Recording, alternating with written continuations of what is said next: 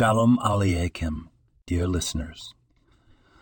Today we delve into the profound teachings of the Talmud, a treasure trove of Jewish wisdom. Our topic centers around the concept of love thy neighbor as thyself.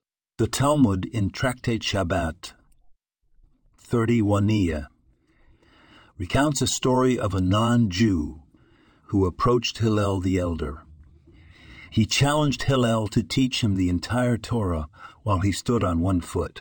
Hillel responded, "What is hateful to you, do not do to your neighbor."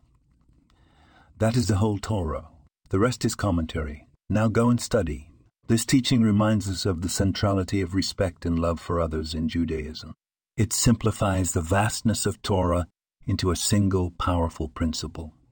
It's not just about the literal neighbor who lives next door, but about every individual we encounter.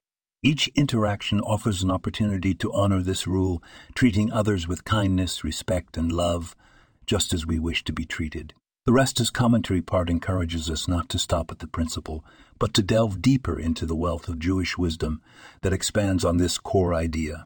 It's a lifelong journey of learning, understanding, and applying this principle in complex and varied life situations.